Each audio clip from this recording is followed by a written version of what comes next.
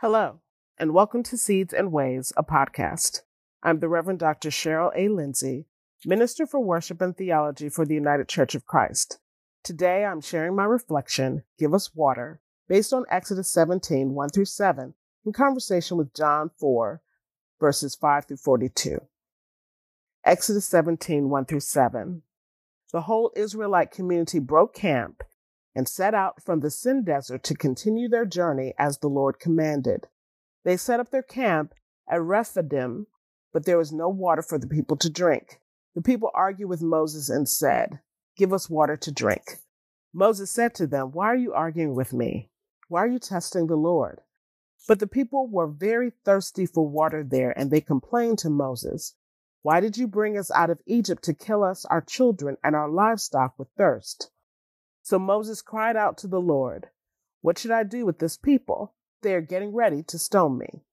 The Lord said to Moses, "Go ahead of the people and take some of Israel's elders with you.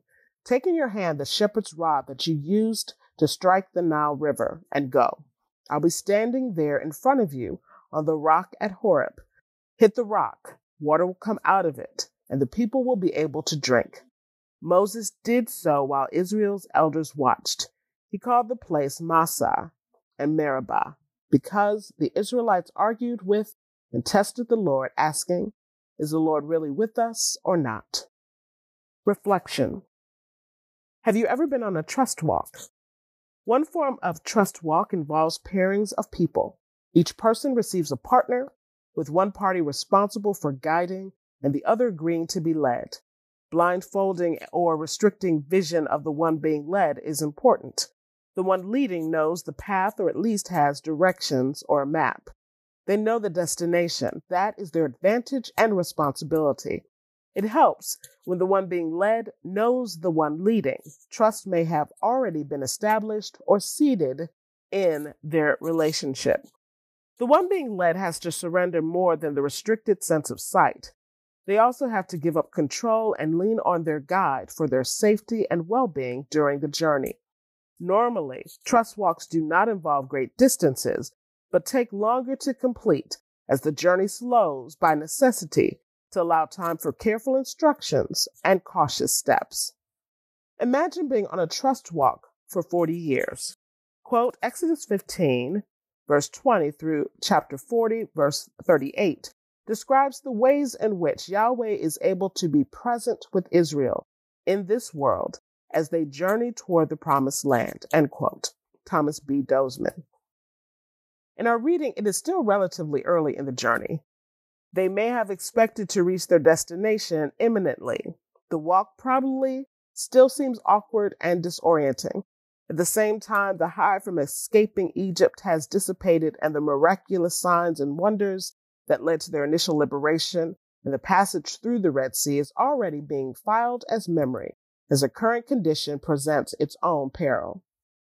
Quote, the conflict between Yahweh and Pharaoh in the land of Egypt gives way to the Israelite journey with God in the wilderness. The central theme shifts from the exercise of divine power against Pharaoh to the presence of Yahweh with Israel. The initial stories in the wilderness explore the special relationship between Yahweh and Israel made evident through episodes of testing and struggle. The Israelites experienced danger immediately in the wilderness in the form of poisoned water, absence of food, and lack of water. In each instance, Yahweh provides for the people, purifying the poisoned water, providing manna for food, and drawing water from a rock. End quote. Thomas B. Dozeman. The trust walk is ultimately a test. On the surface, it seems to measure our ability to lead on the one hand and to follow on the other. The leader is charged with providing good instruction and setting the pace and path.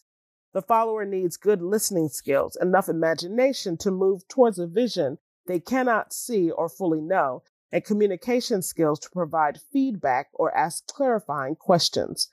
In this grand communal trust walk towards the promised land, there are more than two parties, which only amplifies the challenges toward trust and progress. The ultimate guide is the Holy One, who engages Moses as their intermediary, but also has his own trust walk as the human leader of this movement. The people follow Moses, who has instructions to impart, but knows the end destination no more than they do. It should not be surprising when these moments of tension arise on the journey. If it's not easy to follow someone who knows the final destination, how much more difficult is it to trust the leader who does not know where they are going? As a result of the peculiarity of this triangular relationship, the tension plays out in interesting ways. The people have no choice but to go through Moses with their feedback and questioning. Cannot have been easy for Moses to navigate his particular position. He's both leader and follower in this scenario. He has questions and is being questioned. He received their feedback, demands, and doubts as complaint. After all they'd been through together, how could he help but take it personally? The people ask for water. They've reached a dry place.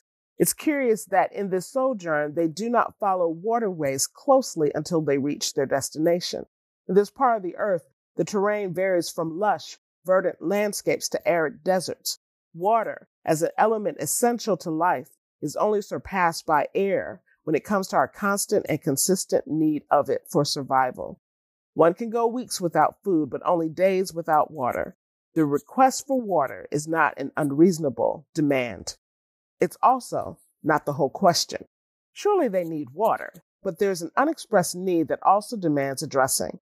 It's that question that Moses chafes against. When Moses talks to God, he complains against those he perceives to be complaining against him. This moment betrays that Moses also has an unmet need that quenching physical thirst will not satisfy. Quote, "Is the Lord really with us or not?" End quote, verse 7. This is the real question. Will the Holy One continue to meet our needs while we follow with impaired senses, no sense of direction, and our uncertain stops? It does not make sense to leave the waterways when taking such a trip. It might have been a sign to the people that they were lost. Does God really have a plan, or are we lost and wandering aimlessly in the wild?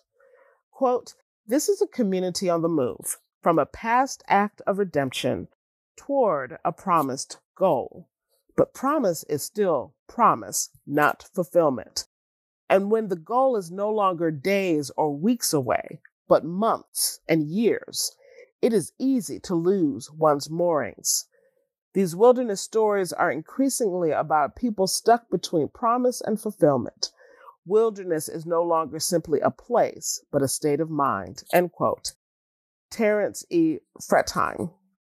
In a similar way, the gospel text provides an encounter between Jesus and the Samaritan woman at Jacob's well. She has been ostracized by her community and has learned the protective measure of self-isolation. There's no other likely explanation that she is seeking water from the well when the sun is at its height for the day. She's trying to avoid company, but Jesus pursues her. In this case, we learn that Jesus takes the direct route on his journey where most of his people go around. He's compelled to go through. Jesus does not avoid confrontation or difficult conversation or human need.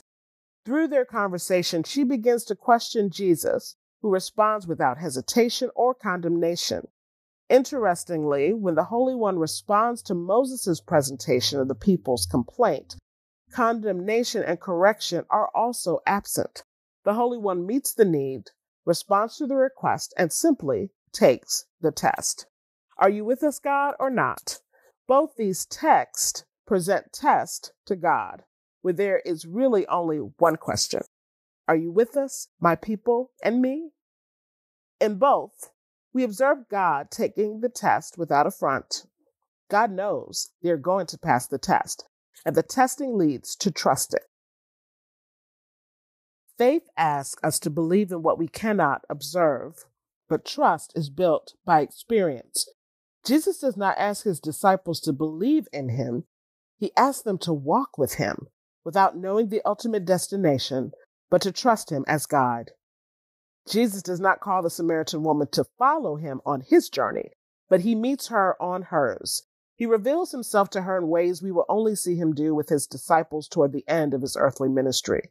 She becomes one of the first to proclaim the good news as she brings the community she now reclaims back to him, and they are transformed. Quote, they said to the woman, quote, it is no longer because of what you said that we believe, for we have heard for ourselves, and we know that this is truly the Savior of the world, end quote. John 4, verse 42. In the same way, the people that Moses leads to follow the Holy One need a faith and a trust based on their own experiences and observations of a God who is with them even when the water runs dry and the smooth ways become rough. Many of us have found life to be a trust walk. Whether our vision is impaired artificially or not, we don't always know where we are going. The future is uncertain and the road unclear. Our lives are challenging, confounding, and confusing. The road is hard with sharp turns and steep steps. We, like the sojourners in the Exodus narrative, may have the same fundamental question. Is the Holy One with us or not? Is the Creator still about the work of creating around us and in us? Is the Protector still our protection? Is the Provider still providing? Does our help still part Red Seas and make ways in the wilderness? Holy One, are you with us or not? Can we trust you? Give us water. Thank you for joining me. I'd love to hear your thoughts. You can find the full Sermon Seeds entry, including a suggested congregational response, quotes for further reflection, voices of African descent, the roadmap for the entire season on ucc.org. Sermon Seeds also has a Facebook page where I do a weekly Facebook Live process video in preparation for the reflection and share updates and links for Sermon Seeds and Worship Ways. Follow us there and subscribe to this podcast so you never miss an episode. I pray that this tool provides a seed that will bear fruit in your faith community as you proclaim the word of God for the people of God. Thanks be to God.